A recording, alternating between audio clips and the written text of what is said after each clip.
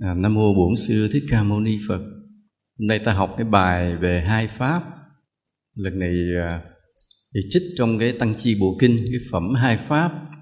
Phật có giảng về những cái cặp tâm bất thiện tiêu biểu mà Phật nói cái người nào mà trong tâm còn những cái cặp tâm bất thiện này thì khi chết thân hoại mạng chung sẽ đọa vào ác đạo, tức là súc sinh, địa ngục, ngạ quỷ. Còn người nào mà đã diệt trừ hết những cái cặp tâm bất thiện này thì được những cái sinh thú an vui, thường là cõi người về nơi cao quý hoặc là cõi trời như vậy. Nên hôm nay ta học những cái cặp tâm này để nhìn lại mình, cũng để cảnh giác về chính mình. Tuy là nói như là những cặp tâm bất thiện có ý về đạo đức, nhưng sự thực cái lõi của bài này lại cuối cùng lại là thiền định. Nên mọi người cố gắng lắng nghe thì bởi vì nó cũng sẽ khó chứ không phải dễ.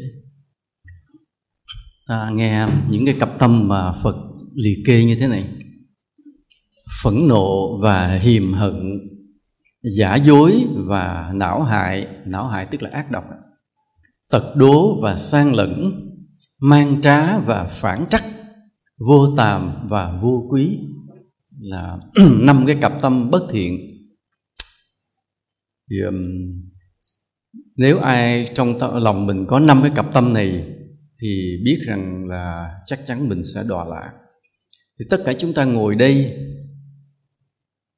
thì có thể là 5 cái cặp tâm này nó không nhiều, nhưng nó vẫn còn tồn tại, chứ chúng ta cũng chưa có sạch hết. Vì nếu sạch hết rồi thì ta đã vào thiền định rồi. Những cái tâm bất thiện này mà hết rồi, ta đã đứng sát vào cửa ngõ thiền định rồi.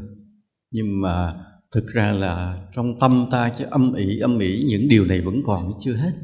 Và ta phải hiểu về nó, phải nhìn về nó thật kỹ. Bây giờ ta phân tích từng cái. Phẫn nộ và hiềm hận. Phẫn nộ tức là cái cơn giận, ghét nó bộc phát ra, thấy luôn, ra cái thái độ, ra lời nói, ra cử chỉ. Ví dụ như mình trợn mắt, mình nạt nộ, mình chửi bới, hoặc có khi là mình xông vào, mình đánh đấm người ta, cái là nó bộc phát ra thấy luôn, gọi là phẫn nộ. Còn hiềm hận thì cũng là cái giận, cái ghét, nhưng mà thu kín lại trong lòng, giữ lại trong lòng, nó âm ỉ và kéo dài, gọi là hiềm hận. Tức là ta nuôi dưỡng cái sự thù ghét, chờ một cái cơ hội nào thuận tiện thì nó sẽ bộc phát ra, chưa tới lúc. Nên hai cái nó phẫn nộ và hiềm hận. Phẫn nộ là bộc phát ra, có thể trước đó đã hiềm hận, hoặc là ngay tức khắc nó bộc ra luôn. Còn hiềm hận thì kéo dài. Cái này nó cũng tùy theo tính khí của mỗi con người. Có người vì lý do là họ tự rèn luyện, vì lý do là họ biết tu tập, hoặc là vì lý do họ rất là nham hiểm, nên họ kiềm chế cái phẫn nộ. Thì ghét thì ghét, thù thì thù, miệng cứ cười. Tới chừng nào giết người ta không hay. Thì đây là hạng người vậy. Còn hạng người biết tu thì ví dụ có những cái chuyện mà làm cho ta phải phẫn nộ, nhưng mà do ta biết tu, ta kiềm chế lại, thì đó là do biết tu. Nhưng mà có những người nói thế này, nói con biết cái nóng giận là xấu, nhưng khi gặp việc con không kiềm chế được, vì lúc đó cái phẫn nộ nó mạnh hơn cái sức, cái khả năng kiềm chế của mình. Thì như vậy, lúc nó hỏi như vậy thì thầy mới trả lời là con đợi tới lúc nó bộc phát lên thì con thua rồi, kiềm không kịp, là phải kiềm trước khi nó bộc phát. Nghĩa là làm sao? Nghĩa là biết mình có cái tánh nóng thì mỗi ngày lễ Phật mình đã sám hối nó rồi, là con là người nóng tính, xin cho con được biết kiềm chế, không có nóng giận, để không có tạo nghiệp, không nói những lời xúc phạm, không làm những hành động xúc phạm, không bày tỏ sự xúc phạm với người khác. Xin cho con biết kiềm chế, mỗi ngày cứ đem cái đó ra mà sám hối. Thì khi mà gặp việc một cái Thì như mọi lần mình sẽ bộc phát cái sự nóng giận lên, thì lần này bỗng nhiên có một cái lực bí mật nào giúp mình kềm lại, giúp kiềm chế lại mình. Cái đó rất là hay. Nên phải kềm nó trước khi nó xuất hiện, chứ đợi tới khi nó bộc phát rồi hầu như không ai đủ sức kiềm chế. Mà kềm trước khi nó xuất hiện thường là phải nhờ cái sức mạnh của ơn trên, chứ chính mình cũng không đủ sức. Vì những cái bản năng đó, những cái tập khí đó, những cái triền cái đó nó mạnh hơn mình. Ở đây sư muốn nói lại, khi một người chứng thiền, tâm được thanh tịnh, chưa vào sơ thiền, đang còn ở khoảng chánh niệm tỉnh giác, thì họ diệt được cái triền cái sân hận. Là thấy là cái sân hận đó là cái phẫn nộ đó. Cái sân hận họ diệt được cái triền cái phẫn nộ. Cái người mà vào được cái chánh niệm rồi họ không có nổi giận. Đó là giai đoạn thứ nhất. Nhưng mà tới chứng A-na-hàm tam quả thần thông quảng đại thì lúc đó mới diệt cái gốc gọi là kiết sử sân hận. Tới chừng đó mới bứng được cái gốc sân hận. Vậy cái triền cái sân hận và cái kiết sử sân hận nó khác nhau chỗ nào? Chỗ này nghe cho kỹ, vì nó liên quan tới con đường tu tập của chúng ta dữ lắm, và nó rất là sâu xa, không phải ai cũng hiểu được hết. Cố gắng nghe cho kỹ để sư phân tích. Cái triền cái sân hận nghĩa là cái này, là khi tâm ta còn vọng tưởng, còn loạn động, còn nghĩ lung tung, thì nó dệt thành một cái bức màn mờ mịt, nó che tâm. Và trong bức màn đó, cái sự sân hận có chỗ sống, luôn luôn nó hình thành cái sự sân hận. Giống như trong cái trái đất mà ta có mây che, thì trong cái tầng mây đó có những con chim đại bàng ác độc nó bay ở trong đó, bay trong những cái tầng mây đó. Mà ngày nào cái tầng mây nó tan thì các con chim đại bàng đó rơi rụng, không có chỗ để núp, không có chỗ để sống. Hay là có một loài ác điểu, nó chỉ sống trên các tầng mây, mà nếu cái tầng mây nó không còn thì những con ác điểu đó biến mất. Thì những cái tầng mây mà nó bao quanh trái đất giống như là cái lớp triền cái của ta. Mà khi tâm ta thanh tịnh là cái tầng mây đó nó tan, những con ác điểu đó rơi rụng. Đó là triền cái. Còn kiết sử là gì? Kiết sử là bản năng sâu thẳm tự nhiên, là những con ác thú, giống như con cọp nó sống trên trái đất này, sống trong mặt đất này. Hễ còn cái trái đất ở dưới đất này thì còn cái sân hận. Tức là cái sân hận mà ở mức độ kiết sử, nó nằm sâu trong bản năng. Dù tâm ta thanh tịnh, cái sân hận, cái kiết sử sân hận, cái bản năng sân hận vẫn còn tồn tại. Còn cái mà tâm ta thanh tịnh ở bước đầu, giống như vẹt một cái màn mây ra, thì cái triền cái sân hận biến mất. Như là cái tầng mây mà gạt ra, những con ác điểu núp trong đó bị lộ hình và biến mất. Nhưng những con ác thú còn nằm dưới đất này không sao, vẫn còn nguyên. Cái bản năng là giống như cái mặt đất mà nuôi dưỡng những con ác thú. Còn cái triền cái giống như những tầng mây trên cao, nuôi dưỡng, chở che những con ác điểu. Hai loại, cũng là ác điểu trên mây tan nó biến mất, nhưng còn ác thú dưới đất vẫn còn nguyên. Cái sân của ta cũng vậy. Khi ta tu thiền mà tâm được thanh tịnh bước đầu, ta vẹt được cái triền cái ra, thì cái sân nó rơi rụng, người không có nóng giận. Nhưng thẳm sâu bên trong, cái bản năng kiết sử chưa dứt, mà phải chứng tới tam quả A-na-hàm mới hết. Ta hiểu như vậy, hiểu chưa? Hiểu rồi không?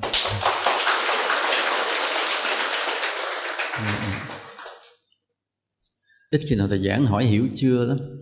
Tại khi mình hỏi hiểu chưa đó, giống như mình nói cái người nghe ngu quá, bữa nay mới hiểu. Nên thường cái câu hiểu chưa, hỏi hiểu chưa là câu xúc phạm người nghe. Để ý không bao giờ sư hỏi câu này. Nhưng hôm nay phải hỏi là tại sao? Vì cái phân biệt giữa triền cái và kiết sử rất là khó. Nên hôm nay xin phép được xúc phạm một chút. Này khó lắm. Chỗ này mà hiểu được là ta có cái hướng đi vững lắm á. Hiểu chưa? Đó, cái câu đó dễ ghét lắm. Ai mà hỏi hiểu chưa dễ ghét vô cùng. Cái cặp tâm thứ nhất vậy đó, phẫn nộ và hiềm hận. Hiềm hận tức là nuôi dưỡng lâu dài, phẫn nộ là bộc phát vậy đó. Cái cặp tâm thứ hai, giả dối và ác độc. Cái giả dối này không có nghĩa là nói dối lặt vặt. Ví dụ như nó đi đâu đó, nó đi ra ngoài chút xíu, đi ra ngoài giống như đi vệ sinh chút, thì thực ra mình đi hút thuốc. Tại cái khóa thiền không cho hút thuốc đó, mà mình hút thuốc kỳ, đi đâu ra ngoài lén hút cái rồi chạy vô tu tiếp, vô ngồi thiền tiếp vậy đó, ý gì? Thì hỏi cái câu cái đó giả dối lặt vặt thì nó không phải là cái giả dối trong cái bài kinh Phật muốn nói. Cái giả dối mà Phật muốn nói trong bài kinh này là lừa đảo hại người. Anh đưa tiền cho tôi đi, tôi sẽ xin lời cho anh tháng ở gì đó, đưa tiền xong trốn mất tiêu. Thì cái dối đó mới là cái giả dối trong cái cặp tâm bất thiện này. Nên giả dối và não hại đi chung. Chữ não hại này là ác độc, nghĩa là đều làm cho chúng sinh đau khổ. Thế là mình làm cho người khác đau khổ bằng cách là tàn bạo rõ ràng hoặc là lừa đảo mà làm cho người ta đau khổ, thì rơi vào đúng cái cặp tâm này. Nhưng mà Phật tách ra làm hai. Là vì sao vậy? Là vì cái lừa đảo á, cái lừa đảo để hại người ta cũng làm người ta đau khổ, nhưng mà cái lừa đảo này nó ngọt ngào, người ta không biết. Tới chừng người ta mất tiền, mất bạc, mất nhà, mất tình, mất gì đủ thứ rồi thì mới biết là mình đã đau khổ. Đó là lừa đảo. Còn cái não hại ác độc là không cần phải che đậy, gây đau khổ cho người ta thẳng thắn trắng trợn luôn, tàn bạo luôn, không nể nang gì, thì đó gọi là ác độc, là não hại. Hai cái này đi chung nhưng mà hình thức thì khác nhau một chút. Thế là mình làm cho người ta đau khổ một cách dịu dàng thì gọi là giả dối, mình làm cho người ta đau khổ một cách trắng trợn thì gọi là não hại hay ác độc. Nhưng cả hai đều làm cho người khác đau khổ. Mà tại sao ta làm cho người khác đau khổ? Bởi vì ta không có cái lòng từ bi, ta không thấy được cái nỗi đau của người khác, không cảm nhận, không thông cảm được nỗi đau của người khác như của mình. Không thông cảm được nỗi đau người khác như của mình.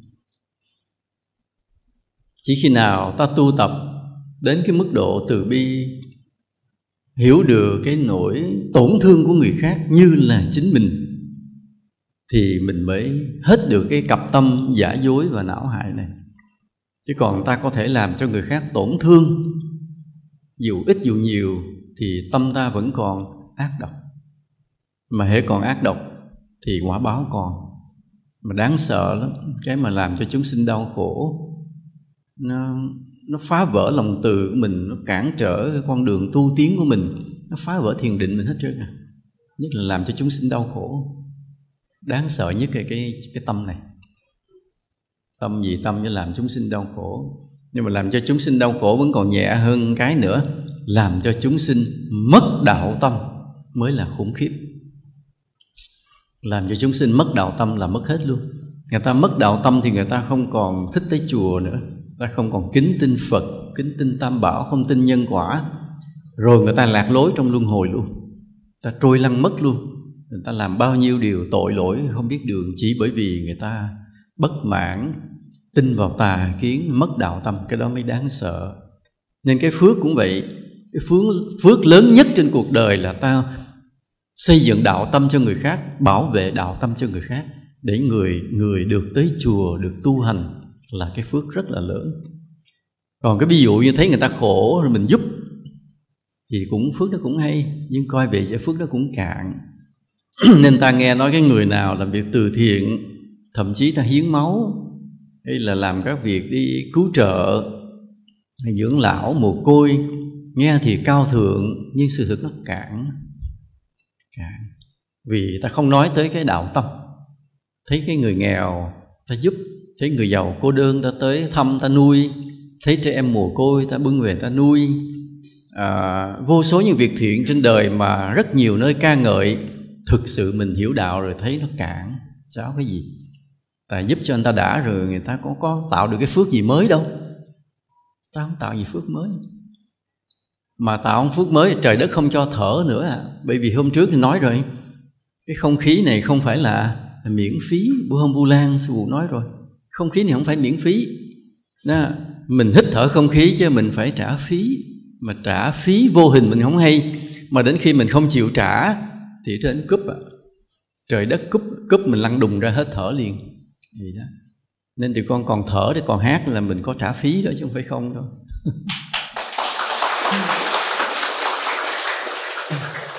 Ngang cái cặp tâm này mà nói là cái giả dối và ác độc, tức làm cho chúng sinh đau khổ, thì cái ngược lại làm cho chúng sinh hạnh phúc. Ta nói về cái đạo tâm này nó sẽ là một bài khác. Nhưng hôm nay vậy, cái người dám làm cho người khác đau khổ, cái kiết sử đó rất là nặng. Ta không có đường để đi lên. Thường những người mà có cái cặp tâm lừa đảo và ác độc thì chắc chắn chết đọa thú, đọa địa ngục hết. Cẩn thận. Cặp tâm thứ ba là tật đố và sang lẫn. Tật đố là ganh tị, thấy ai hơn mình thì bực bội, ghét. Và ghét rồi thì nó rơi trở lại cái thứ nhất, phẫn nộ và hiềm hận. Có thể, và nó làm luôn cái thứ hai, lừa đảo và ác độc, mình hại người ta. Khi mình ganh tị rồi mình sẽ hại người ta. Cho nên cái cặp tâm thứ ba này nó lại liên quan tới hai cặp tâm trước, tật đố và sang lẫn. Thấy người ta hơn mình ghét. Mà sang lẫn là gì? Là ích kỷ. Ích kỷ này gồm cả cái hà tiện, là mình không thích chia sẻ cái gì mình có, cái gì mình hay, mình tốt, mình giữ riêng mình không có chia sẻ cho ai. Và thấy người ta có cái gì hay, cái gì tốt mình ghét. Đó là cái tật đố. Mà cái này nó âm ỉ trong lòng mình nặng lắm. Nó cũng là một loại kiết sử nặng, là do cái tâm vị kỷ, không thương người. Nhưng để trị cái loại tâm này, ta phải sám hối lễ Phật nhiều lắm, để tự nêu cái tâm xấu mình ra, nói trước Phật, xin Phật gia hộ để mình vượt qua cái tâm này, để cho mình được mà thấy ai hơn mình thì mình vui mừng. Cái quan trọng lắm, cái quan trọng là thấy ai hơn mình mà mình vui mừng, nó mở ra cái con đường thành công mênh mông cho mình nữa về những kiếp sau. Nên tại sao có những người thành công lớn mà có những người cứ hay thất bại? Chỉ bởi vì ở cái chỗ là còn cái tâm tật đố hay không. Thấy người ta có vẻ có điều gì hơn mình chịu không nổi, thì cánh cửa của sự thành công đóng lại từ từ bít hết luôn, không đi đâu được. Làm gì cũng không thành công. Mình không có những thành công vĩ đại ở kiếp này và những kiếp sau. Còn khi mình thấy ai thành công mà mình thấy cái thành công này chân chính, mình vui mừng, mình hỗ trợ, ủng hộ. Có khi mình ủng hộ ra mặt, có khi mình ủng hộ ngấm ngầm, nhưng đều ủng hộ. Thì cái phước của sự thành công mình mở ra cho kiếp này và những kiếp sau. Nên mình sẽ có được những thành công vĩ đại. Cái tâm này quan trọng lắm. Mà muốn trừ diệt cái tâm tật đố, sang lẫn cũng tốn thời gian. Ta phải hiểu về nó, nhìn thấy nó, đem nó ra mà sám hối trước Phật nhiều ngày, nhiều tháng. Lúc đó đến khi mà chung quanh ta thấy có những người hơn ta, ta vui mừng, ta ủng hộ ngấm ngầm. Nhiều khi không có ra mặt đâu, nhưng trong lòng ngấm ngầm vẫn ủng hộ người ta. Vì cái con đường thành công đã mở ra. Cái sang lẫn là nó có nghĩa là vị kỷ, nhưng cũng có nghĩa là hà tiện quá đi. Sang lẫn vì ta ích kỷ nên ta mới ganh tị với người khác, mà cũng vì ta ích kỷ nên ta mới hà tiện, không san sẻ những điều mình có cho người khác. Chứ có khi ta cũng có những điều hay trong tâm, có khi ta cũng có cái tài sản, có tiền bạc, nhưng mà vì cái ích kỷ ta giấu mấy cái đó lại. Mà giấu rồi là thua, những kiếp sau bắt đầu thua luôn. Ví dụ như tiền bạc mình giấu lại, không san sẻ, thì những kiếp sau mình không giàu được. Cái kiến thức, cái kỹ năng mình biết, mình giấu lại cho riêng mình, thì kiếp sau mình không giỏi được. Đó là nguyên tắc. Còn người nào mà mở lòng, có những kiến thức hay, lúc nào cũng san sẻ, mong cho người khác cũng được biết những điều này, thì kiếp sau mình là thiên tài, học 1 biết 10, rất là thông minh. Nhưng mà chưa đến nỗi mà siêu đẳng thiên tài như những nhà bác học. Tại những nhà bác học, những thiên tài đó, họ phải tích lũy cái nghiệp đó, tích lũy cái phước đó hôm qua không phải mấy chục kiếp, 50 kiếp, 100 kiếp đó, chứ không phải 1-2 kiếp có liền. Nghĩa là học 1 biết 10, học cực kỳ thông minh, nghĩ ra những điều chưa ai nghĩ, thì cũng phải tích lũy cái 50 kiếp, 100 kiếp, 200-300 kiếp, là lúc nào cũng thích chia sẻ cái hay, cái sáng kiến cho người khác. Còn cái tiền bạc cũng vậy, thì tiền thì ai cũng ham, cũng thích, nhưng mà ngồi nghĩ lại cho kỹ rồi mới thấy tiền mình chất đống nhà để làm gì cả. Tiền chất đống nhà mà không làm gì hết. Mình chỉ cho mình cái cảm giác là mình giàu, nhưng mà thực sự có giàu không? Thì có dám đem ra xài đâu mà giàu. Ví dụ bị 2 người cùng ăn 2 tô phở, thì nếu nói về sự hưởng thụ trên cuộc đời, 2 người đó bằng nhau. Nhưng một người đấy trong nhà là có một đống cả 100 tỷ, cũng không dám nói với ai, lúc nào phải sống là tiền. Còn ông này ông chỉ có ít tiền, ông sống vừa đủ. Nhưng một buổi sáng 2 người ăn 2 tô phở giống nhau.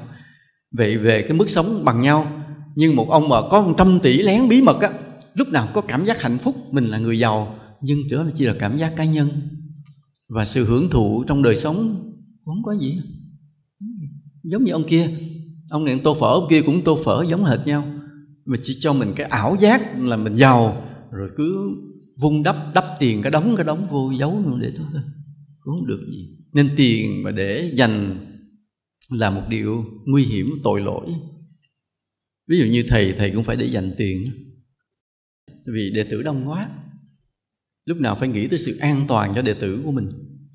Lỡ như ngày nào đó mà có cái gì bất trắc mọi thứ, không đi hết, thì mình vẫn còn tiền dự trữ để mình nuôi đệ tử mình. Hoặc lỡ như thầy chết, thì đệ tử chưa thể, nhiều khi chưa tự xoay sở được, thì vẫn còn cái dự trữ đó.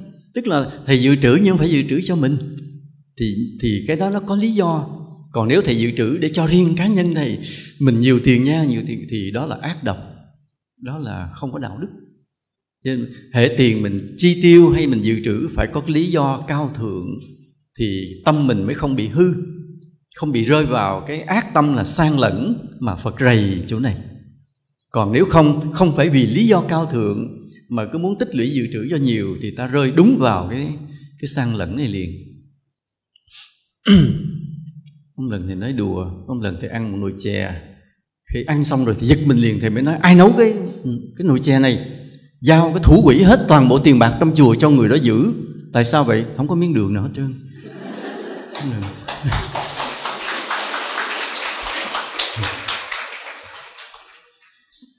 Hôm qua thầy mới phát hiện một thị giả của thầy có thể giữ tiền quỹ chùa được. Lúc đó thầy đang làm việc, cái bỗng nhiên đói bụng, cái thầy mới nhắn tin làm cho xù miếng bánh sandwich với trát miếng bơ đậu phụng, đem lên thiệp, đem lên ăn vô, cái không thấy bơ đậu phụng nên mới mở ra, không có trát bơ mà mỏng còn hơn cái khăn giấy nữa. Xù mới nhắn tin về chùa liền cho thầy trúng trưởng liền, chuyển tiền quỹ qua cho ông này giữ liền cho sư phụ, rồi không mất một đồng nào cho chùa. Đây.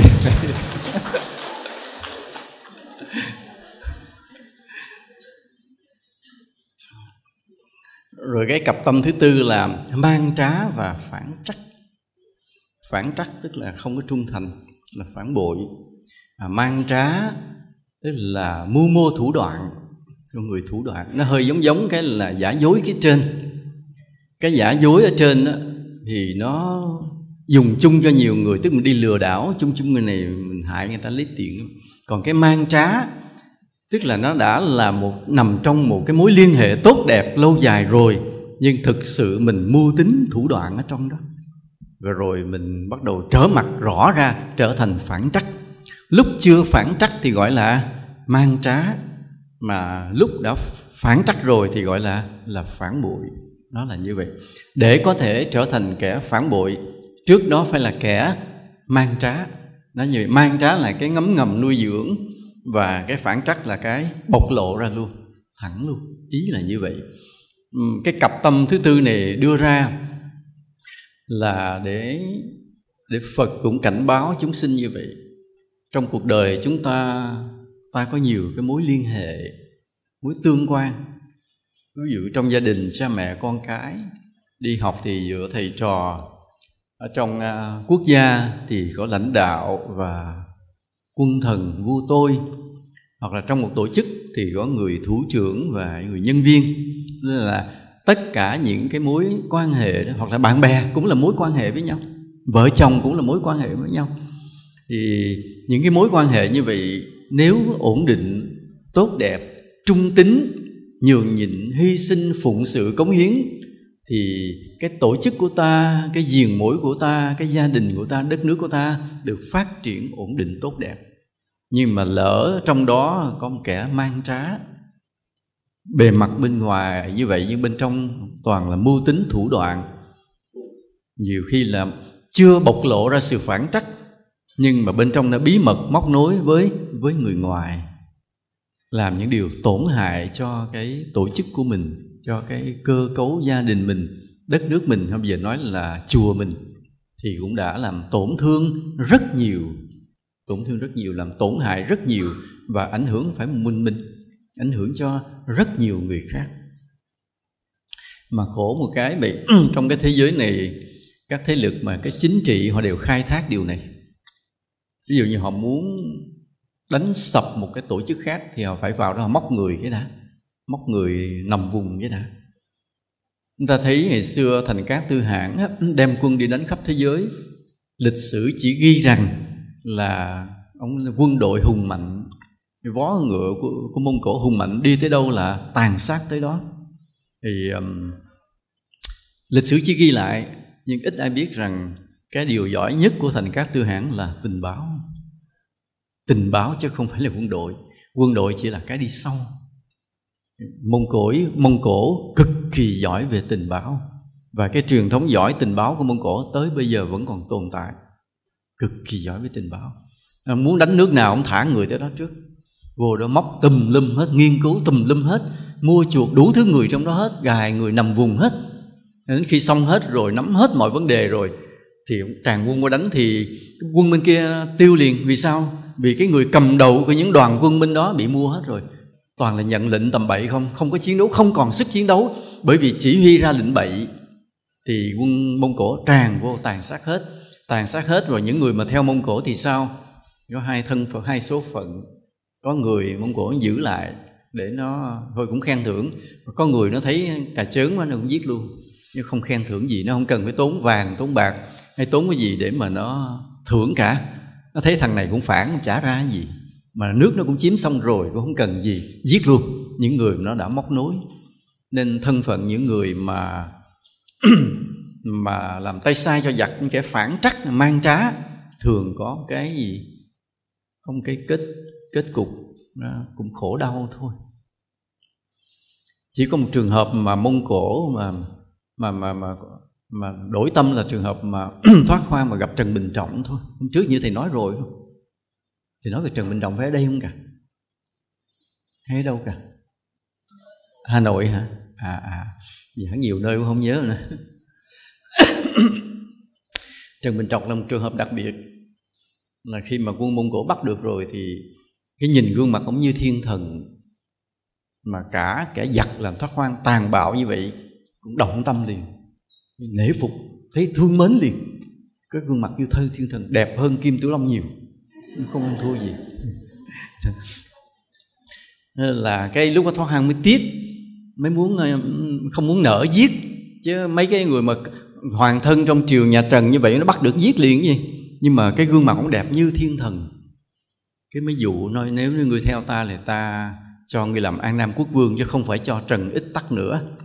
Trần Ích Tắc là người bị nó móc rồi, tình báo của Mông Cổ tới móc mất tiêu rồi, nên Trần Ích Tắc mới là phản bội. Nhưng mà đến khi gặp Trần Bình Trọng rồi mới thấy Trần Bình Trọng mới ngon hơn Trần Ích Tắc, nó đẹp như thiên thần, dụ liền. Nhưng mà Trần Bình Trọng mà đúng là cái con người đẹp như vậy chỉ bởi vì cái lòng đạo đức, cái lòng trung ổng lớn từ nhiều kiếp rồi, nên hứa tới làm chức vua cũng không cần. Ta thà làm quỷ nước Nam còn hơn làm vương đất Bắc. Cái câu nói cực kỳ nổi tiếng. Không còn cách nào khác thoát hoang nên phải đem ra giết luôn. Thì tới ngày hôm nay ta chỉ nghe như vậy, ta nghe là Mông Cổ bắt được Trần Bình Trọng, dụ làm vua. Trần Bình Trọng nói ta thà làm quỷ nước Nam, làm nước Bắc, rồi thấy dụ cũng được đem giết. Ta chỉ hiểu đơn giản, nhưng nếu ta hiểu từng chi tiết sự tình, ta mới thấy cái vĩ đại của Trần Bình Trọng. Tại sao nó phải dụ? Bởi vì cái là cái nhân cách, thần thái, phong cách quá hay, và đưa cái mồi danh lợi cái tột đỉnh là An Nam Quốc Vương, gạt phăng liền trong giây chớp mắt, không có suy nghĩ, không phải do dự tính toán, trong chớp mắt trả lời là câu đó liền. Thì cái con người, cái bản chất của họ là cực kỳ đạo đức thánh thiện, nó tích lũy qua rất nhiều kiếp. Con người đó vĩ đại lắm, ta nghe sơ sơ, ta không hiểu hết cái vĩ đại của Trần Bình Trọng đâu. Nên cái con người đó là nói tu là đắc đạo, vì không bị cái mang trá và phản trắc. Đây, nhìn cái này rồi ta để ý lại mình chút xíu. Nói nhiều khi ta theo thầy mình, chứ có ai lại rỉ tay tác động móc mình đi theo à. Cái mình đang từ một người bình thường tu hành, bỗng nhiên mình trở thành người gì? Mang trá. Rồi đến khi mà tuồn tin ra ngoài, đến khi mà nghe lời nó chỉ đạo để bắt đầu phá vào nội bộ chùa, thì trở thành cái gì? Phản trắc. Đó là như vậy. Đó là cặp tâm thứ tư. Bây giờ cặp tâm thứ năm là vô tàm vô quý. Vô tàm vô quý tức là mặt dày, làm sai mà không biết xấu hổ. Người ta khinh thường mình mà mình không biết ngượng. Đó là vô tàm và vô quý. Hai cái chữ đó mà nếu chữ Nho nó dịch nó rất là sát nhau, nhưng mà nếu mình dùng chữ Việt Nam thì mình phân ra làm hai. Cái vô quý giống như là người không biết tự trọng, thiếu liêm sĩ. Còn cái vô tàm thì giống như là mình không biết mắc cỡ, không có lương tâm, giống như là vô lương tâm, làm điều sai mà không thấy hổ thẹn, đêm về nằm vẫn ngủ vẫn ngon. Đó là người là vô tàm. Còn cái người vô quý là thứ không có tự trọng, thứ mặt dày, vô liêm sĩ.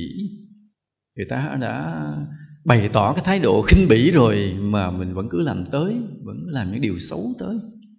Vậy tàm và quý đó là đức tính, giống như cái khiên, cái giáp để bảo vệ cái đạo đức của con người. Thứ nhất mình phải tự biết xấu hổ nếu mình làm điều sai, nhưng phải có lương tâm. Cái thứ hai là phải có tự trọng, nhìn cái thái độ người khác mà biết mình nên làm nữa hay không. Tôi nói ví dụ như thế này. Ví dụ mình tới nhà ai đó, bất ngờ họ đang có bữa tiệc, thì mình cũng là bạn nhà đó thì mình mới tới. Nhưng mà hôm nay họ có tiệc mà họ không mời mình, mà chỉ vô tình mình tới, thì họ thấy mình tới thì họ làm sao? Thì họ làm sao? Mời, phải không? Phải lên tiếng mời, lịch sự mà. Đang ăn đùa vui và thấy khách, thôi vô đây ăn với tôi này kia nọ. Đó là họ mời. Nhưng mình hiểu ngay một điều là cái gì? Mình không nằm trong cái list mời của khách. Tức là trong lòng của những người chủ này, mình không có chỗ đứng trong trái tim của họ. Mà bây giờ ráng vô để được ăn một bữa ăn, thực sự là nó làm sao? Nó không thích hợp. Nên mình cũng phải có cái từ chối liền. Nói tôi xin lỗi anh, hôm nay tôi mắc đi khóa thiền Từ Tân để nghe ông thầy ông giảng mà nghe Kim Tiểu Long hát vọng cổ, cho nên là thôi tôi phải đi vội. Thôi anh thông cảm một chút, thông cảm là mình đi bởi vì sao? Nó cho người ta dễ xử, mà cũng phù hợp với cái tình trạng là mình không có chỗ đứng trong lòng người ta. Họ không đủ thân mình, không đủ thương mình, thì mình cũng không nên ăn cái miếng ăn của họ. Mình chỉ ăn cái miếng ăn của người nào mà họ đủ thương mình, đủ thân với mình, thì miếng ăn nó mới là vui. Còn họ không đủ thân, không đủ thương, mình ăn miếng ăn với họ, nhiều khi nó nhục. Nhiều khi nó nhục. Mấy cái đó ta cẩn thận một chút. Ta cẩn thận một chút như vậy. Ví dụ như như sư phụ cũng vậy. Nhiều khi cũng đi đâu ghé phải ghé nhà Phật tử nó lại ăn. Nhưng mà mình lựa cái người Phật tử nào mà có thương mình chút chút mới dám vô ăn chứ. Còn cái người lạ đâu dám vô ăn. Món ăn nó đi theo với tình thương yêu mà. Đó gọi là cái lòng tự trọng. Cẩn thận như vậy. Còn cái ví dụ như mình làm những điều xấu gì đó mà đêm nằm mình ngủ ngon, thì người ta gọi là vô lương tâm. Mà cái ngôn từ nhẹ nhàng hơn là không biết xấu hổ với điều xấu của mình. Còn nếu mình làm điều sai, nhớ lại chết cha, hôm đó mình làm cái đó là bậy, mình tự thấy hổ thẹn, thì đó gọi là có tâm tàm. Phật gọi là, chữ Nho gọi là tâm tàm. Cái tiếng này hơi lạ với Việt Nam, nhưng mà ai mà học kinh Đạo Phật lâu ngày thì thường nghe nhắc tới cái chữ tàm và quý. Tức là hai đức tính mà Đức Phật khen, phải có tàm, phải có quý. Tức là phải biết hổ thẹn khi mình làm sai, và phải biết tự trọng khi cái điều sai của mình bị người ta coi, người ta đã khinh thường, phải biết hổ thẹn. Ý là như vậy. Đây là những cái cặp tâm, 5 cái cặp tâm mà Đức Phật dặn dò con người phải diệt trừ. Nếu mà không diệt trừ những cái cặp tâm này thì ta sẽ bị đọa vào ác đạo.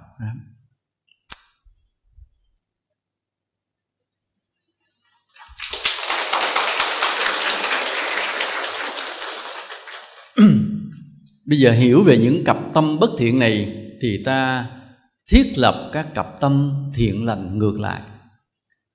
Ta thiết lập cái tâm ngược lại thì từ cái thiện nó sẽ diệt cái bất thiện.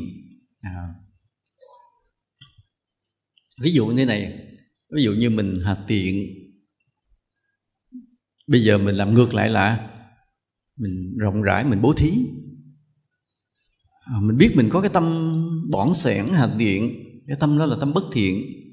Bây giờ mình mới diệt cái tâm đó, mà không biết diệt cách nào thì hãy làm ngược lại, tự cái ngược lại nó diệt cái kia, là cứ lấy tiền ra mà bố thí. Mà lúc đang còn cái tâm bỏng sẻn mà móc tiền ra mình bố thí, móc nổi không?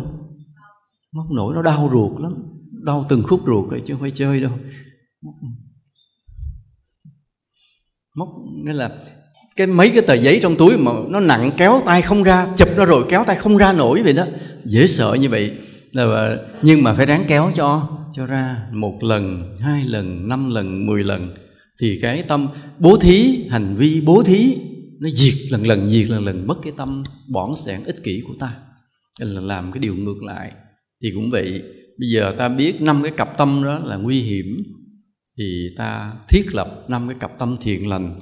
Thứ nhất là bình tĩnh và tha thứ, để diệt trừ cái phẫn nộ và hiềm hận. Cái phẫn nộ là cái giận bộc phát, thì bây giờ mình không bộc phát, mình bình tĩnh lại. Calm down, bình tĩnh lại rồi mới nhìn ra được vấn đề. Chứ cứ giận ùng bộc phát lên thì ta sẽ nói bậy, ta sẽ làm bậy. Vì lúc đó cái suy nghĩ, cái lời nói, cái hành vi của ta là do cái sân nó điều khiển, chứ không phải do cái khôn nó điều khiển. Lúc mà nói thế nào cũng nói bậy, không khôn tí nào, ngu. Nên có mấy nhà triết học, nhà đạo học nói người nóng là người ngu, bị ta làm theo cái sân nó điều khiển. Còn cái người khôn là họ gác cái sân lại, họ cân nhắc lúc này nên nói câu đó hay không, lúc này nên làm cái hành động đó hay không. Như có một lần, không biết cái câu chuyện này đã kể đâu rồi. Có cái ông luật sư, ông dắt vợ ông lên gặp thầy kể chuyện này trước à. Gặp tên cái ông nói, ông chỉ vào vợ, ông nói dạ vợ con ngoại tình, con bắt tại trận. Thì tội bà vợ thiệt, thì dắt lên lò xò lên gặp ông thầy trên núi. Tội nghiệp thiệt, tôi thấy lúc có thể bà ngồi bà sượng trân, mà không biết sao ông kéo lên được hay thiệt. Nói, con bắt được vợ con ngoại tình tại trận, nhưng con không làm điều gì sai, không nóng giận, không chửi, không mắng, không đánh, không đập. Và thật sự con cũng không biết làm gì. Hôm nay con lên con gặp thầy xin lời khuyên. Nói thiệt dòm một cái bà đó, thấy bà ngồi và cúi mặt bà sượng trân. Ông chồng cũng hay thiệt. Mà lý do là tại sao mà ông không làm gì? Tại ông học luật, ông là luật sư. Nên ông biết là nếu mà ông lúc đó ông ghen, ông giận thì thế nào ông làm bậy, cái lời nói hành động nó sai. Nên ông đã dùng cái kiến thức của người học luật, ông kiềm chế ông lại, ông không làm gì. Nên ông không phạm luật. Bà kia phạm thôi chứ không có thêm người thứ hai phạm. Ông rất hay. Nhưng mà ông không biết làm gì, bây giờ không biết làm sao bây giờ. Thôi đem lên cái ông thầy mà ông nghĩ rằng có thể là có một lời khuyên hay. Ông nói biết thầy khuyên cái gì thì cũng quên mất. Thì lúc đó hoàn cảnh thì cũng khó xử. Không biết thầy khuyên hai người sao nó chả hiểu nữa, quên mất. Nhưng đại khái nhớ hoài cái gương mặt của bà ngồi bà cúi mặt bà sượng trân, nhìn bà cũng không đẹp đẽ gì. Không biết sao. Thì cuộc đời này cũng nhiều cái phức tạp thiệt. Thì ông này ông bình tĩnh là bởi vì ông sử dụng cái lý trí, chứ không có dùng cái cơn giận của mình để xử lý. Thì ngược lại với phẫn nộ là ta bình tĩnh. Mà cái bình tĩnh này là do nhiều yếu tố, do kiến thức, do tu hành, nó đạo lực, do lời nguyện. Ta làm sao đó làm để đừng để bộc phát cái cơn nóng giận. Vì hễ ta bộc phát là ta đang nói bậy, ta đang làm bậy, thì ta lại phạm một cái sai lầm. Có thể cái sai lầm ban đầu là do người kia, nhưng khi mình nóng giận bộc phát, mình là người thứ hai phạm sai, thêm 2 người sai. Đời này để 1 người sai thôi, đừng có làm người thứ hai làm sai. Nên phải tập cái tâm bình tĩnh. Mà để tập được cái tâm bình tĩnh này là mỗi ngày tự nhắc mình, mỗi ngày phải xin Phật. Chứ tới khi mà cơn giận nổi lên rồi không có kiềm chế được đâu. Và cái yếu tố nữa là phải tha thứ. Có cái tâm tha thứ tự nhiên mình cũng bình tĩnh và hết cái giận, hết cái hờn, hết cái sân đi. Cái tâm tha thứ, thấy người ta làm lỗi, nhưng mà nhìn vào sâu vào cái tâm phạm lỗi của người ta, nó có nhiều yếu tố tạo thành. Chứ mình cứ đứng ngay cái lỗi ta mà mình trách suốt cả đời, trách không hết đâu. Trách không hết. Nó có nhiều yếu tố để cho một người phạm lỗi. Và khi mình hiểu hết những yếu tố đó rồi, nhiều khi mình cảm thấy thông cảm. Giống như cái việc mà thằng nhỏ nó vô một cái ông đó chứ, ông đi vô cái ông sàng qua sàng lại cái tìm được thức ăn, thấy bà chủ quán bà quay đi rồi, cái ông bưng luôn cái tô mà cái tô thịt có miếng đó, ông chạy. Thì ngắt gan cho nó nhìn thôi thì thấy là ông đó làm sao? Ông sai, ăn cắp mà, ăn cướp, ăn cắp giật mà, gọi là ăn cắp vặt. Bà la lên, người ta chặn bắt ông lại. Chàng bắt lại nhìn mặt, tới khi hỏi ra mấy bữa nay làm không có tiền, nhà con nó đói, vợ đói. Có lý do cho cái hành vi ăn cắp này. Rồi ta hiểu được cái lý do đó, bỗng nhiên cái cơn giận, cơn ghét của mình nó tuột xuống, không còn bao nhiêu. Và lúc này mà không thấy là đó là con người xấu nữa, mà thấy người cha vĩ đại, đường cùng rồi, chấp nhận phạm tội, chấp nhận là thầm kẻ mặt dày, chấp nhận là một kẻ xấu xa, chấp nhận bị người ta khinh rẻ, để kiếm miếng ăn nuôi con mình cái đã, cho con mình đừng đói cái đã. Cũng như mình không thấy là khinh chê, mà coi chừng bắt đầu lại thấy thương. Có khi múc thêm một tô thịt nữa kêu đưa về cho con ăn thêm cho nó no. Cũng vậy, nó cuộc đời này nó cũng vậy. Rồi có những cái lỗi thật khó tha thứ, nhưng có những cái lỗi mà ta hiểu ra ta rất dễ tha thứ, vì nó có những yếu tố nào đó, chứ không phải là không. Còn có những cái lỗi thật sự khó tha thứ, vì cái người này sao? Là cái lỗi của người này là do trước đây khinh chê những bậc đáng kính, bây giờ phạm những lỗi rất khó tha thứ. Bây giờ ông này không phải là nghèo, nhưng mà thấy ai hở đi ăn cắp, thấy ai hở là móc túi liền, lấy được đi. Chơi với bạn cho vui mà bạn hở cái là vạch túi bạn, móc túi tiền bỏ túi mình, mà mình đâu phải nghèo đâu. Đó, hoặc là cứ nhậu nhẹt bê tha, có những cái lỗi không tha thứ được. Nhưng mà không tha thứ nó cũng có cái nguyên nhân. Nhìn sâu vào nguyên nhân, bao nhiêu năm trước cái người này hay mở miệng công kích người này, chê bai người kia, vô tình chê bai luôn thần thánh đáng kính, thì bây giờ cái nhân cách nó tan vỡ. Chứ không phải vì lý do tốt đẹp nào để anh làm lỗi cả. Không phải giống như ông kia ăn cắp cái tô thịt chạy về nuôi con, không phải. Mà anh vì cái tánh xấu nên thật là khó tha thứ. Là những cái sai lầm nó thật khó tha thứ. Nhưng nếu mình nhìn sâu vào nữa thì anh lại có một cái nguyên nhân trước đó là tà kiến, không biết kính trọng những người đáng kính, nên nhân cách tâm hồn anh từ từ tan vỡ. Rồi bây giờ phải thò tay làm bậy. Hiểu như vậy rồi bỗng nhiên mình cũng dịu xuống. Nên cái lỗi ban đầu là 25 năm trước nói cái lời xúc phạm thần thánh, nên bây giờ tới lúc phải làm bậy, cái quả báo như vậy là như vậy.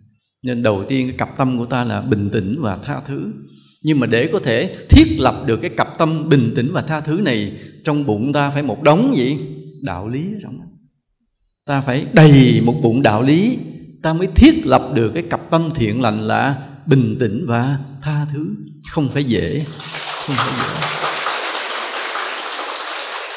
Nên khi mình thấy một người mà gặp nghịch cảnh, họ bình tĩnh, thì đừng nghĩ là trời, mình khen câu bình thường hay ha, ông này ông tánh ông nguội ha, không phải nguội tánh đâu, mà một bụng đạo lý đó rồi mới có thể bình tĩnh và tha thứ được. Họ vĩ đại lắm đó, họ cũng có tu dày công lắm đó, mới có thể bình tĩnh và tha thứ được như vậy. Cái cặp tâm thứ hai ta phải thiết lập đó là chân thật và giúp đỡ. Cái giúp đỡ là cái ngược với cái tâm ác độc mà làm người ta đau khổ. Rồi cái giúp đỡ là cái ngược lại, làm cho chúng sinh an vui, hạnh phúc. Thấy người ta nghèo mình giúp, thấy người ta bệnh mình giúp chữa bệnh, thấy người ta không nghề gì dạy người ta cái nghề, thấy người ta không có việc làm kiếm cho người ta việc làm, thấy người ta khủng hoảng tâm lý thì mình khuyên bảo, vân vân. Thì những cái đó là cái tâm gọi là tâm muốn giúp đỡ, tâm thiện lành, tâm từ bi. Mà muốn có cái tâm đó thường phải là người chân thật, chứ con người lừa đảo không có tâm này. Thường ta sống rất chân thật thì nó mới xuất hiện một cái tâm kế bên là hay giúp đỡ người khác. Hồi nãy sư bác có nói cái câu chuyện về tình trạng hạn hán khắp cả thế giới. Năm nay cái hạn hán kỳ lạ, không giải thích được. Thường trước đây ta cũng nghe hạn hán, nhưng mà hạn hán khu vực này thì nước mưa nó sẽ đem nó đổ chỗ khu vực khác, có thể lục lội đâu đó nhưng vẫn còn có nước. Còn đây nó hạn hán đều như cả thế giới. Sông Dương Tử giống như là vua của các sông ở đây trơ đáy luôn. Sông Rin của Đức ở đây là dòm thấy đi băng đi bộ qua được. Bên Mỹ vậy, bên Mỹ là nông dân họ phải bán trâu bò vì nuôi không có nước để cho nó uống. Và các cây phải trồng luôn cái cưa luôn, bởi vì không tưới được, không còn nước. Nó kéo dài cả thế giới như vậy, khủng hoảng. Và nếu cứ như vậy thì sắp tới sẽ rất là đói. Giá lương thực toàn thế giới sẽ tăng lên rất là cao. Và khi giá cao quá, buộc lòng Việt Nam mình cũng phải xuất khẩu để chia sẻ với các nước khác. Mà nếu mình gắng ép lương thực đưa đi thì giá lương thực trong nước cũng sẽ cao lên. Đó là cái ảnh hưởng chung toàn cầu. Chứ không phải nước kia đói mà nước mình đây cứ no, không có đâu. Bỗng nhiên mình cũng bị chia sẻ, vì đó là quy luật. Cái ảnh hưởng của toàn cầu kinh tế lẫn nhau. Đây là điều cực kỳ khó hiểu. Vì ta cũng không muốn nói lỗi ai, ta không muốn kể tội ai. Ta cũng xem như thôi, ngắt ngang chỗ này để nói đây là một thảm họa thiên nhiên mà loài người phải chịu đựng rất là tội nghiệp. Và khi mà nhìn thấy cái nguy cơ đói trước mắt của cả thế giới như vậy thì lòng ta phải làm sao? Phải xót thương. Và cái xót thương, cái nỗi khổ người khác chính là thành lập được cái cặp tâm mà Đức Phật dạy là chân thật và giúp đỡ, để trừ lại cái tâm giả dối và não hại. Não hại là làm người ta khổ, ai khổ kệ người ta, mà chính mình làm người ta khổ. Còn bây giờ để ngược lại cái tâm đó là mình phải làm cho người ta được an vui, được hạnh phúc, để trừ cái tâm ác độc đi. Ta dùng cái tâm hiền thiện, hay giúp đỡ, thích giúp đỡ, đem niềm vui cho người khác. Mà bây giờ thế giới đang đứng trước một thử thách vậy đó, cái hạn hán. Mình hôm nay cái đài báo là sẽ giông mưa cả nước, ta chưa thấy biết nữa, nãy giờ trong hoài chưa thấy. Nghĩa là Việt Nam đang ở cái vùng không bị hạn hán. Mà ai ở vùng hạn hán rồi mới hiểu cái nỗi đau khổ đó. Không một giọt mưa, kiếm miếng nước xài không có, nước để uống để sống qua ngày thì không có, phải đi rất là xa mới tìm được. Mà cũng không thể bỏ quê mà đi. Một cuộc hành trình mà di tản đi không phải dễ, không phải đem tài sản đi chỗ khác được. Cái nhà đó đi tới chỗ khác ở đâu? Ai cho mình ở, đất đâu ở? Không phải dễ di tản khỏi cái vùng hạn hán. Mà ở lại vùng đó thì nguy cơ đói và có thể chết luôn đó. Nếu hạn hán, bị trâu bò chết hết, cây cối chết hết, rồi mình sống bằng gì? Nước không có uống, thức ăn không có ăn thì chết liền. Cái nỗi đau của người, nỗi khổ người trong vùng hạn hán khủng khiếp lắm. Mà bây giờ ta đang sống nơi cái vùng không bị hạn hán. Đừng làm ngơ, phải tập cái tâm mình yêu thương, từ bi, thông cảm nơi cái nỗi đau của những người ở vùng khác. Chùa mình có cái bài sám cầu mưa, nên mọi người trong những ngày này vui lòng về nhà tụng cái bài sám cầu mưa để mỗi ngày, và ta hồi hướng cho cả thế giới này được mưa thuận gió hòa nha. Nghĩa là ta cũng không hiểu hết, nhưng cái tâm mình phải thương người ta, tâm mình phải mong cho người ta đừng đau khổ bằng cái bài sám cầu mưa đó. Ráng như vậy giùm sư phụ nha. Nếu mà chưa biết thì hỏi cái ban điều hành của mình. Cái ban điều hành đạo tràng sẽ có những bài sám ta phổ biến về cái mỗi tối ta tụng cái bài đó đi trong thời gian này. Trong thời gian mà thế giới đang bị hạn hán, ta phải tụng bài đó. Vừa là thành tâm, phải thành tâm cầu nguyện cho những vùng đó hết hạn hán, nhưng cũng vừa chữa lành cái tâm hồn ác độc của mình. Vì ta vẫn còn cái ác độc tiềm tàng đâu bên trong á. Thì hôm nay nhờ cái lòng thương xót cái cảnh khổ của chúng sinh trên thế giới, ta tụng cái bài sám cầu mưa để cầu nguyện cho họ, nhưng thực sự cũng để chữa lành cái khuyết lỡ trong tâm hồn của mình nha. Mà như nãy thầy nói vậy, người ta khổ, mình giúp người ta khổ thì cũng có phước đó, nhưng vẫn không bằng cái phước lớn nhất là cái gì? Giúp cho người ta có đạo tâm. Cái đó mới là cái quan trọng. Cho người ta có đạo tâm rồi thì cho người ta cái hướng đi hết kiếp này qua tới kiếp khác. Mà giữ gìn đạo tâm cho nhau hết sức cẩn thận, không để một cái lời nói, một hành động nào làm cho người ta bất mãn, ta bị sốc mà người ta bỏ đạo. Nhiều khi một cái vô tình hay một lời nói gì của mình làm người ta sốc, người ta bỏ đạo, mình mang tội chết luôn. Mình mất đi 5-10 kiếp không gặp đạo lại, chỉ vì một lời nói vô tình làm người ta mất đạo tâm. Nên là giữ gìn đạo tâm cho nhau là công đức rất lớn. Và để giữ gìn được đạo tâm cho nhau, ta phải hết sức là cẩn thận, hết sức là tử tế. Nói ví dụ thôi, bây giờ cái người nào họ đến cái khóa thiền đây lần đầu, cái họ được gặp những người Phật tử đã từng đi chùa, họ gặp được một nụ cười, một ánh mắt thân thiện, một lời mời, một ly nước, bát cơm, cái họ bắt đầu thêm một chút niềm tin với đạo. Vì họ nghĩ rằng mấy người kia đi chùa trước họ thái độ tử tế tốt quá, thì ra những người tu đều là những người tử tế. Thế là họ yên tâm, họ đi chùa tiếp tục. Nhưng mà lỡ lần đó họ vô chùa, họ chưa hiểu đạo nhiều, gặp ánh mắt mang hình viên đạn, gặp nụ cười rùng rợn, gặp thái độ lạnh nhạt, là vô hỏi chùa trưa nay có gì ăn không, chỉ ra ngoài quán, lạnh lùng nói mấy câu 3 chữ ra ngoài quán. Thế là họ tới chùa nữa không? Mất đạo tâm liền, mất niềm tin liền. Chỉ bởi vì họ nghĩ mấy người này đi chùa trước mình mà không hề có dấu hiệu của đạo đức, thì mình đi chùa làm chi nữa trời, mình cũng sẽ giống họ, mình sẽ không có đạo đức. Thế là chỉ vì ta không cẩn thận, không tử tế trong từng lời, ta giết mất đạo tâm một người, thì sau này khoảng 10 kiếp ta không gặp đạo. Mình trôi dạt lang thang đâu, làm bậy làm bạ, làm ác độc gì đó, trôi dạt không gặp đạo. Vì cái thái độ mình không cẩn thận, không tử tế, làm người ta sốc, bất mãn. Cẩn thận điều đó. Nên ta trong cái tâm mà chân thật và giúp đỡ về đời sống, làm điều thiện rồi, nhưng bảo vệ đạo tâm cho nhau, giữ gìn đạo tâm cho nhau mới là cái công đức tối thắng quan trọng.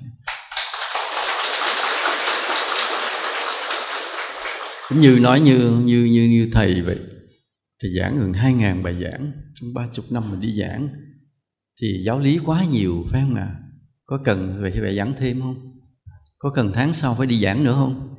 Không cần. Thì cái mở nghe lại mấy bài kia là đã nghe không hết rồi, phải không ạ? Không cần. Thôi tháng sau thầy nghỉ nhà được rồi. Nhưng mà phải đi giảng là vì lý do gì? Để nuôi dưỡng đạo tâm của Phật tử, của đệ tử. Vì sao vậy? Nói cần gì nuôi dưỡng thì con nghe lại bài cũ.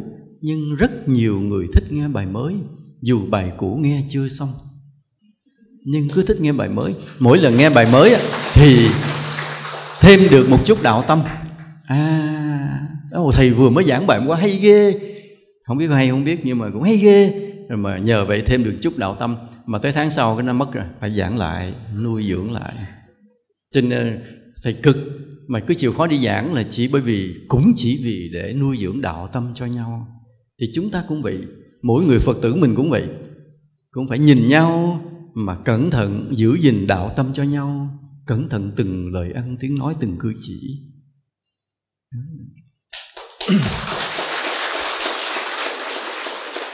Cái cặp tâm thứ ba là tùy hỷ và độ lượng. Tùy hỷ nghĩa là thấy người ta thành công, người ta hạnh phúc, mình mừng vui. Đó là tùy hỷ. Tùy hỷ trước cái thành công, trước cái sự giỏi giắng của người khác. Thấy người ta nói hay, nói đạo hay mình mừng. Thấy người ta trúng số mình mừng nhưng đừng tới thăm. Tới thăm ta tưởng mình đòi chia tiền, kỳ lắm. Có cái chuyện báo đăng 2 ngày trước đó. Nghe ông bạn mình trúng số lật đật tới thăm, tới ông chửi ông trận. Tại vì cái người trúng số thì người ta có cái tâm lý là sợ bị chia tiền. Và theo thống kê là khoảng 80% cái người trúng số không muốn cho ai biết mình trúng số, vì sợ có người tới xin. Cho nên vì thấy người khác trúng số thì ta vui mừng nhưng đừng tới thăm. Nhớ như vậy nha. Ở đây có ai trúng số không cả? Có ai không? Em giấu hết trơn hay đâu có ai giơ tay đâu? Giấu hết, không ai giơ tay.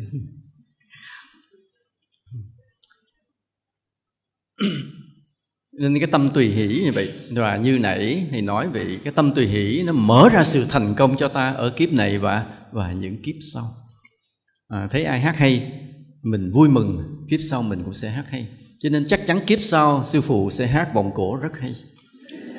Bởi vì nghe Kim Tử Long hát mình vui mừng, thán phục ngưỡng mộ, chắc chắn kiếp sau sư phụ sẽ hát hay. Nhưng mà kiếp này thì I am sorry, wait, đợi đó, chưa hát không được. Còn độ lượng nghĩa là gì? Là mở lòng ra, những gì tốt đẹp mà mình có luôn luôn thích chia sẻ, đó gọi là độ lượng. Thì định nghĩa lại, độ lượng là tâm mở lòng ra, những gì mình tốt đẹp mình đều muốn chia sẻ cho người khác. Những cái gì tốt đẹp mà mình có đâu, thứ nhất là tiền là dễ chia lắm. Bây giờ còn chuyển khoản còn lẹ nữa. Nhưng mà nó nói cho đừng đi lát chia hết nha, không còn tiền chết à. Giống như có một em Phật tử nào cũng nhắn tin cho thầy, nếu con thấy thầy giảng ở cuối tháng là tiêu rồi, vì tụi con lãnh lương ở đầu tháng, tới cuối tháng tụi con hết tiền, thì đi nghe thầy giảng không còn tiền để cúng dường thầy. Con cúng dường sư phụ nữa, thì thầy mới trả lời đó. Cái điều sư phụ cần là tụi con phải đủ sống cái đã. Tụi con đủ sống xong rồi thì tụi con muốn cúng dường sư phụ đó, thì còn bao nhiêu cúng bấy nhiêu, không còn thì thôi, sư phụ không cần. Chỉ cần tụi con biết tu hành, biết thương nhau là sư phụ mừng. Chứ còn đầu tháng sư phụ trận, sư phụ lấy trước, giống như là gì đó, giống như là sâu đen. Biết tụi con mà lãnh lương, cái sư phụ đứng trận đó, cái là tụi con thấy còn tiền nhiều, tụi con cúng, thì có lẽ là thu nhập của sư phụ sẽ khá hơn, chùa sẽ đỡ hơn. Nhưng tụi con sẽ thiếu thốn trong những ngày còn lại, chắc chắn tụi con sẽ thiếu. Vì lúc mình còn nhiều tiền mình ít suy nghĩ, nhưng mà sau đó mới là thiếu. Bởi sư phụ nhớ hoài. Tôi nhớ hồi nhỏ mình có một đêm bỗng nhiên ba mẹ kêu mình dậy. Kêu dậy làm gì, kêu cả nhà dậy hết. Thì ra ba ông mới lãnh lương, ông mua đồ ăn về quá chừng cho con cái ăn một bữa cho nó đỡ thèm. Tại vì nhà thì nghèo, chắc con cái mình là giờ ít được ăn ngon. Bữa nay ông mới lãnh lương là thì chắc chắn là cả tháng còn rồi là sẽ ăn đồ dở tầm bậy bạ thôi. Tại vì tiền đâu còn nữa đâu. Nhưng mới lãnh lương người ta hào phóng. Thì cũng vậy. Tí như là nếu khóa thiền này tổ chức cứ nhằm đầu tháng tụi con mới lãnh lương, là chắc chắn tháng đó tụi con sẽ thiếu. Tại vì cứ thấy thương sư phụ tội nghiệp về cúng dường, cho nên sư phụ không khuyến khích. Sư phụ khuyến khích là cứ cuối tháng, nhưng mà nhằm cái âm lịch với dương lịch nó cũng không ăn khớp nhau lắm. Nhưng đại khái sư phụ nói thế này, trong kinh thì nói là độ lượng, tức là mình mở lòng để giúp đỡ. Mà trong cái giúp đỡ nó tiện nhất là tiền. Nhưng xin cẩn thận, tại vì ta còn trách nhiệm với rất nhiều người, chứ không phải là một vài đối tượng. Mình cho người này còn phải nghĩ tới những trách nhiệm của mình đối với người khác. Mình cúng chùa tốt rồi đó, nhưng cũng phải trách nhiệm đối với những người khác nữa. Ví dụ như gia đình mình, vân vân, nhiều khác nữa. Nên ta phải cân đối. Mà cái người dám cho, dám có trách nhiệm đã là người tốt. Nhưng yêu cầu đừng cảm tính, mà phải có bằng lý trí và đạo đức, có trách nhiệm đồng đều. Nhớ như vậy. Cái tiền là cái dễ chia sẻ, tài sản dễ chia sẻ, nhưng ta còn nhiều thứ tốt để có thể chia sẻ được. Mà thường là về tinh thần, kiến thức, nghề nghiệp, những cái sự khôn ngoan, những sự khéo léo, những kinh nghiệm trong cuộc sống, trong cuộc đời này. Nhiều khi một lời khuyên của mình, người ta tránh được một cái tai nạn. Tránh được một cái tai nạn. Ví dụ như người đó họ đi một chuyến đi xa về vùng đó, mình có kinh nghiệm đi về vùng đó là là dễ bị ngủ ngoài đường lắm mà. Là vì sao? Vì khách sạn đặt tới nơi người ta nói người ta xin lỗi là phòng đã hết, mà trong khi mình đã đặt được rồi, không biết kiện ai. Trong khi chờ đợi kiện người ta, mình ra ngoài đường ngủ, ra ngoài đường ngủ đêm đó bị trấn lột sạch. Thì mình có hiểu điều đó, mình chỉ dặn người ta thôi, nói confirm lại dùm. Tại vì đặt thì đặt, người ta nhận lời mình rồi, nhưng mà tới nơi cái người ta xin lỗi người ta nói hết phòng. Vì có người ta rao giá cao gấp đôi và có người nhận, người ta gạt mình ra liền. Tại mình, ví dụ mình nhận cái phòng đó 1 triệu, có người tới đó trả 3 triệu, họ xin lỗi mình để họ nhận cái khách 3 triệu liền. Đêm đó mình không biết thuê phòng ở đâu, ngủ ngoài hè là cướp tới liền. Thì mình có cái kinh nghiệm đó, mình dặn người ta trước. Nhờ mình dặn một câu vậy, người ta thoát được một cái tai nạn trong một chuyến đi. Đó cũng là mình siêng một chút. Còn mình bỏ mặc, không quan tâm, không chia sẻ, rồi người ta gặp nạn, coi chừng mình hối hận cả đời. Nên cuộc đời này vậy phải có cái độ lượng là chia sẻ những điều tốt đẹp cho người khác. Mà nhất là cái gì? Nhất là cái đạo lý tu hành. Cái đạo lý tu hành làm điều quý giá, quý hơn cả tiền bạc. Mình là người biết đạo, tin nhân quả, tin đạo đức, biết tôn kính Phật, biết tác ý 3 tâm hạnh. Mình biết những đạo lý, và nhờ cái đạo lý đó cái cuộc đời mình được an vui, được hạnh phúc. Rồi giấu mình đó cũng là một cái ác, một cái sang lẫn, bỏng sẻn. Nên khi mình có đạo lý rồi, có thực hành, có tu tập rồi, thì đó là một cái điều mình san sẻ, không tốn tiền mà có phước rất nhiều. Đó là đạo lý tu hành. Làm sao trong một đời mình phải tự đặt cái chỉ tiêu, mình độ được bao nhiêu người về chùa quy y biết tu hành. Phải tự mình đặt cái chỉ tiêu. Mà thầy cho cái chỉ tiêu thấp nhất, mỗi năm độ 1 người. Một năm độ 1 người thôi, được không?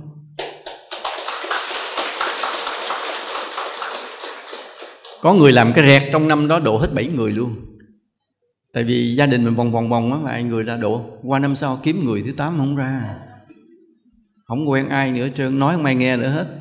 Thì bắt đầu mới thấy khó nha. Thấy 5 độ 1 người dễ. Năm đầu con làm 8 người, nhưng năm thứ 2 không có 1 người. Tại vì cái duyên của mình có được 7 người hết rồi. Phải nói 1 năm độ 1 người không đơn giản chút nào nha. Đừng tưởng bỡ, không dễ đâu. Nhưng mình phải phát nguyện. Cái cặp tâm thứ 4 là đàng hoàng và trung thành. Đàng hoàng là nó ngược lại cái mang trá thủ đoạn. Mình đàng hoàng trong lòng mình không có tính toán, không có mua, không có giả dối. Và trung thành, không có phản bội. Thà người phụ ta chứ ta không phụ người.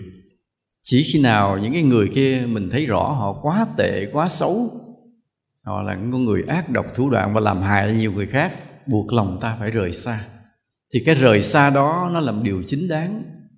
Chứ còn người ta không phải là những loại người như vậy. Mình có ân nghĩa với nhau nhiều mà mình hại người ta, bí mật hại người ta, đó gọi là phản trắc, mang trá và phản trắc. Mà loại người như vậy không xài được.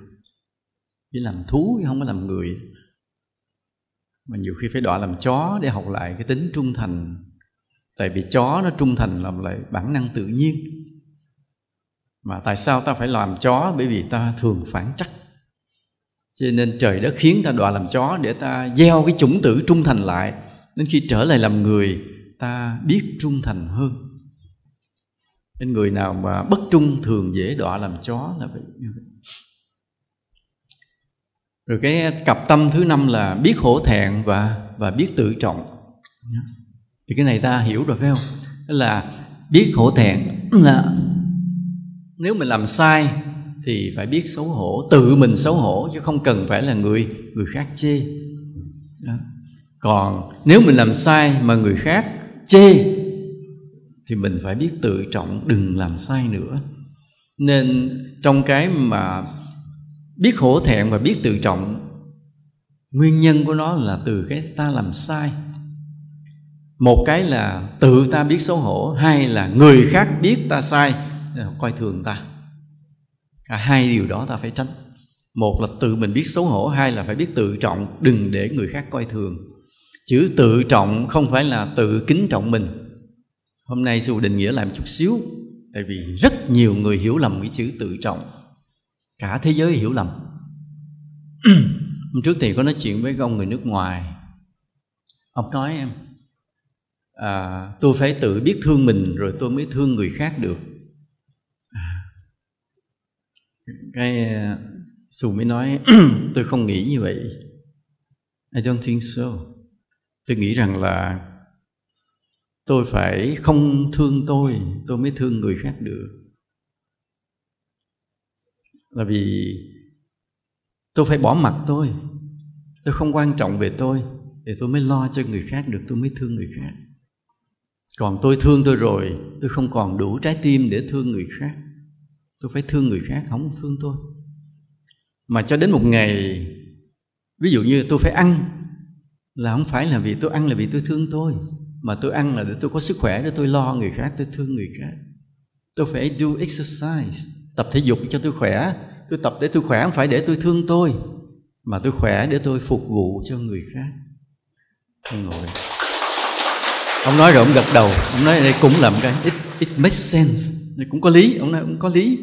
Nhưng mà cả thế giới hiểu lầm, muốn thương người khác phải thương mình. Câu đó bậy vô cùng. Mà bây giờ rất nhiều người trẻ bị ảnh hưởng.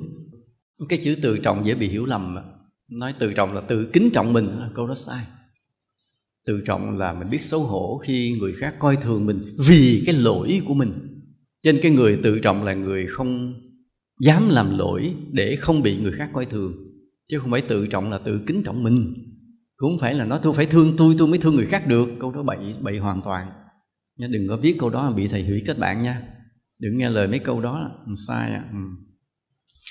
Thì Phật cảnh báo cái quả báo và cái sinh thú, cái những cặp tâm bất thiện hoặc là những cái tâm thiện lành như vậy. Nếu anh có 5 cái cặp tâm bất thiện trong tâm thì chắc chắn sau khi chết thân ngoại mạng chung mà sinh về nơi đọa xứ, gồm có địa ngục, ngạ quỷ, súc sinh. Còn người mà có 5 cái cặp tâm thiện lành thì hoặc nếu trở lại làm người là người tôn quý, còn hoặc lên trên cõi trời. Thì 5 cái cặp tâm đó là như vậy. Còn đối với ta trong cái việc tu thiền thì những cái cặp tâm thiện lành đó đưa ta đến sát với cửa ngõ của chánh niệm. Nó chưa phải chánh niệm, nhưng nó tới sát cái cửa ngõ đó. Yếu thiền định rất cần đạo đức. Cái tâm bất thiện, tâm mang trá phản trắc là một nội tâm loạn động. Trên cái tâm yên tĩnh nó tương thích với đạo đức của con người. Để ta tu dưỡng đạo đức thì ta dễ đi vào thiền định. Thiền định là một điều rất là khó. Kỳ tới Xu giảng ở Xá Lợi, Xu sẽ nhấn mạnh điều này. Đừng thấy người ta bắt chân lên ngồi rồi cái tưởng là ngồi thiền thì tâm được yên, không có đâu. Ngồi thiền tâm không có yên đâu. Mà muốn tâm yên nó là cả một cái hệ thống phức tạp khó khăn. Chứ không phải chỉ ngồi thở rồi cái tâm nó yên. Nhiều người nói ngồi thở tâm yên, người không hiểu về thiền. Thiền nó khó lắm. Thiền là tổng hợp của mọi điều khó trên cuộc đời này. Cái gì tất cả điều gì khó gom lại hết thì nó góp vào trong cái khó của thiền định. Tại sao vậy? Tại vì tổ chức não của ta, cái cấu trúc não tự nhiên của ta là một cấu trúc não tự động. Cái gì? Loạn động. Cấu trúc não của con người. Nhưng trong con người nó có một cái hay là có một cái mức thông minh để biết rằng mình đang loạn động. Chỉ nhờ rằng có một cái ý niệm biết mình đang loạn động mà con người có thể tu thiền. Riêng con thú không biết điều đó. Con thú không ai có thể nói cho con thú biết rằng tâm mày đang loạn động. Con thú nó không biết, nó không có khái niệm, không hiểu về điều đó, không hiểu tâm là gì, loạn động là gì. Nó chỉ làm theo bản năng. Không ai dạy nó được cái câu là tâm mày đang loạn động. Và vĩnh viễn không có con thú nào nhập thiền được như Phật dạy vậy. Ta biết các con rất tốt nhưng các con không thể chứng thiền. Thế là mấy con voi khỉ vô rừng nó chết hết, trở lại làm người. Vì con người trong cái cấu trúc bộ não nó mới có một cái mức thông minh để biết rằng mình đang bị loạn động. Chỉ nhờ biết như vậy thôi mà ta mở ra cánh cửa để đi vào thiền định. Còn con thú nó không có cái ý niệm biết rằng mình đang loạn động, chỉ chút xíu đó thôi. Mà con người có cái đó. Hên là con người có cái đó. Mặc dù cái tổ chức não của ta luôn luôn là một tổ chức tự nhiên loạn động. Và để cho cái tổ chức não của ta nó yên lắng lại thì ta cần vô số điều tác động, vô số yếu tố tác động. mới có thể yên lắng trong thiền định được. Chứ không phải chỉ ngồi thiền có kỹ thuật, đúng kỹ thuật, hít vào thở ra mà yên lắng tâm được. Đòi hỏi cả một hệ thống rất lớn. Mà trong cái nhiều yếu tố tác động thiền định đó, yếu tố đạo đức là cực kỳ quan trọng. Nên trong 5 cái cặp tâm này mà ta xác lập được 5 cái cặp tâm thiện lành, diệt trừ được 5 cái cặp tâm bất thiện, thì ta đến sát với cửa ngõ của chánh niệm.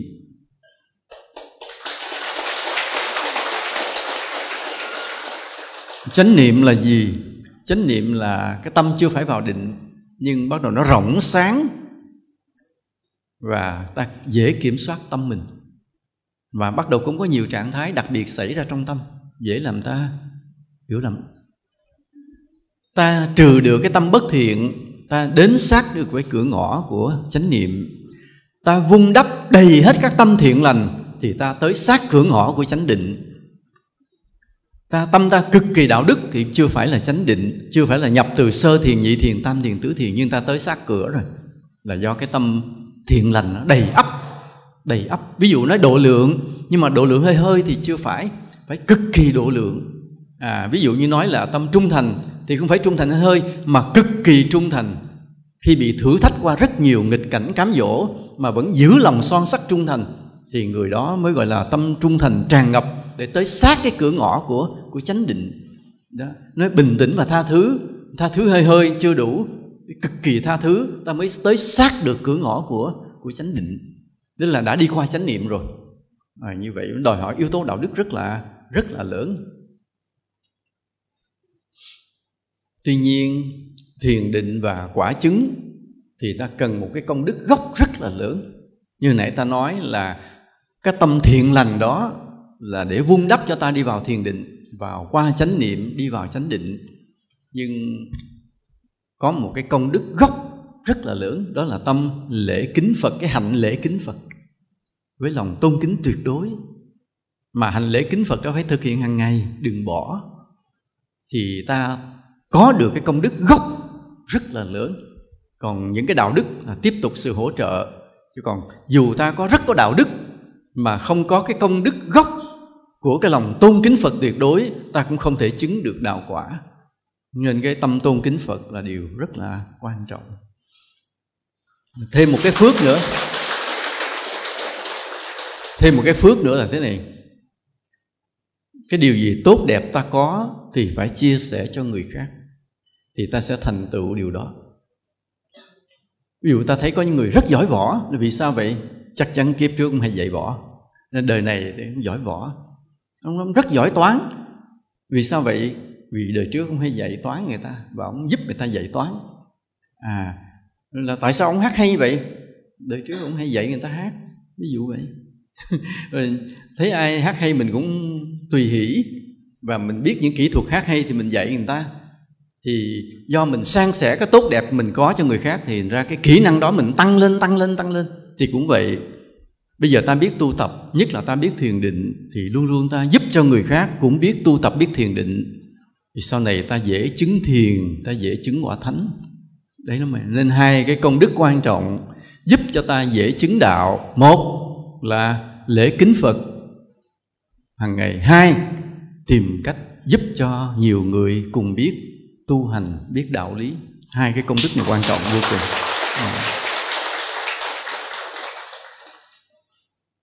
Phật nói, Phật hứa hẹn là nếu người nào mà diệt được các cái tâm bất thiện để vun đắp được các tâm thiện lành, thì sinh về nơi cao quý, tốt lành, như là loài người cao quý, hoặc là lên cõi trời. Phật hứa hẹn, bài kinh nói ngang đó. Nhưng ta biết đạo rồi thì cái chuyện gì? Thì mục tiêu của ta không phải là giàu sang phú quý, mục tiêu của ta cũng không phải là cõi trời, mà mục tiêu của ta là gì? Chứng đạt vô ngã.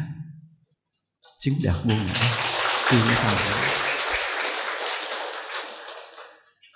Cái vô ngã mới là cái quan trọng. Tại vì sao vậy? Tại vì khi ta chứng đạt vô ngã, ta không còn bị cái enjoy, cái hưởng thụ cái phước báo của mình, không còn bị hưởng thụ cái cảnh giới thiền định của mình, không còn bị hưởng thụ cái cảnh giới chứng ngộ của mình. Chứ ta có những điều ta hưởng thụ. Một là do phước mà ta được hưởng thụ dục lạc của thế gian. Hai là do thiền định mà ta hưởng thụ những cảnh giới an vui hạnh phúc trong thiền định. Ba là do quả chứng mà ta hưởng thụ những cảnh giới phi thường siêu việt của cái quả chứng. Đó là những điều mà làm cho ta hưởng thụ, ta enjoy. Nhưng nếu ta nhắm tới mục tiêu vô ngã thì cái hay của ta là ta chặn lại cái sự hưởng thụ đó, chặn lại cái enjoyment đó. Ta không bị hưởng thụ. Mà nhờ không bị hưởng thụ nên ta không còn bị ràng buộc, bị kéo lại, bị trở lui. Ví dụ như ta có phước để có thể có được những dục lạc thế gian, nhưng bởi vì ta hướng về vô ngã nên ta không thích hưởng thụ. Mà phước thì nhiều mà không hưởng thụ thì để làm gì? Để san sẻ bố thí. Ngu sao hưởng thụ cho mình. Ví dụ như ta chứng được thiền, tâm lọt vào những trạng thái cực kỳ hạnh phúc an vui, lúc đó nó dụ ta enjoy, nó dụ ta hưởng thụ cảm giác đó, cảnh giới đó. Thì nhưng mà nhờ ta hướng về mục tiêu vô ngã nên ta có cái cách để không hưởng thụ. Mà cách như thế nào thì phải chờ bài tứ niệm xứ 6 ta mới hiểu cái cách. Để khi mà thiền định cảnh giới nó hiện ra thanh tịnh an vui hạnh phúc, ta có một cách giữ mình lại không hưởng thụ. Và nhờ vậy ta mới tiến xa được. Chứ còn hiện ra tới đâu hưởng tới đó, có đồng nào xài đồng đó thì không bao giờ giàu lớn được. Mà hiện ra cảnh giới thiền định nào ta thụ hưởng cảnh giới đó thì không bao giờ ta chứng quả lớn được. Ý là như vậy. Nên dù rằng khi ta xây dựng được đạo đức, ta tạo được rất nhiều công đức, thì Phật hứa hẹn ta cái sinh thú ở tương lai rất là tốt đẹp. Tuy nhiên ta phải hiểu rằng cái mục tiêu của ta là chứng đạt cái vô ngã. Nhờ nắm cái mục tiêu vô ngã đó mình đi mà không bị lạc lối giữa đường. Nhớ như vậy.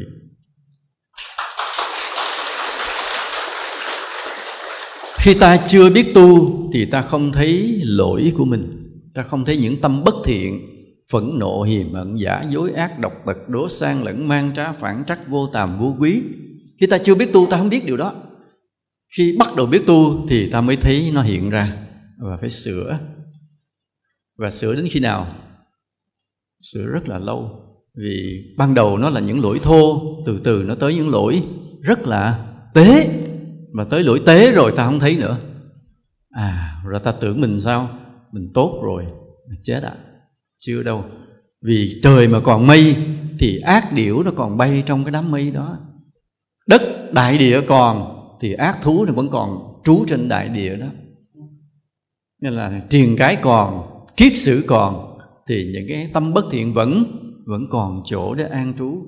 Nên dù thấy tâm mình có vẻ tĩnh lặng, thấy mình bớt nóng giận, bớt ích kỷ, thì không có nghĩa rằng mình đã hết những tâm bất thiện đó. Nó vẫn còn tồn tại lẫn quất đâu đó. Nên phải luôn luôn cố gắng mãi. Đừng tự mãn nha. Đừng hài lòng với một vài kết quả nho nhỏ giữa chừng là như vậy.